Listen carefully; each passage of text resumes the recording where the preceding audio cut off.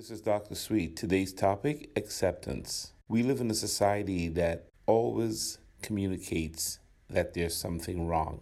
Either we're not tall enough, we're not smart enough, we're not good looking enough. Something is always wrong. And this constant pressure to measure up or to be perfect really leads to self-rejection and low self-worth.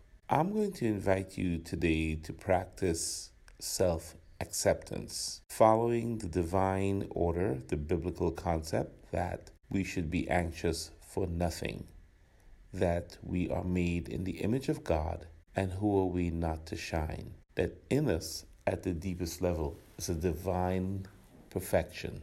I'm inviting you to get in touch with the part of you that is the reflection of God today, and to begin to accept who you are and accept whatever is coming to your life or is in your life. And if you are going to make a change, that it comes from a realistic appraisal and from a place of true acceptance. Only when you give yourself acceptance, even for your mistakes and even for the things that are not perfect and right, can you make any change that would be meaningful. Only when we practice acceptance can we ultimately give that to someone else.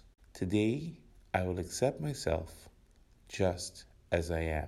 Today, I will accept the world just as it is. And in the clarity of this awareness, I will experience peace. I will experience confidence.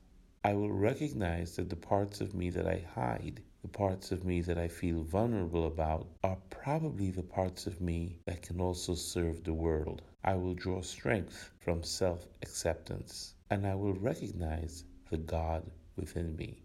I will realize that it is my light and not my darkness that I'm most afraid of.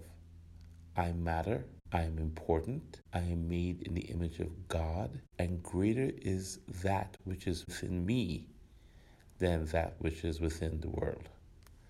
This is Dr. Sweet. Have a great day.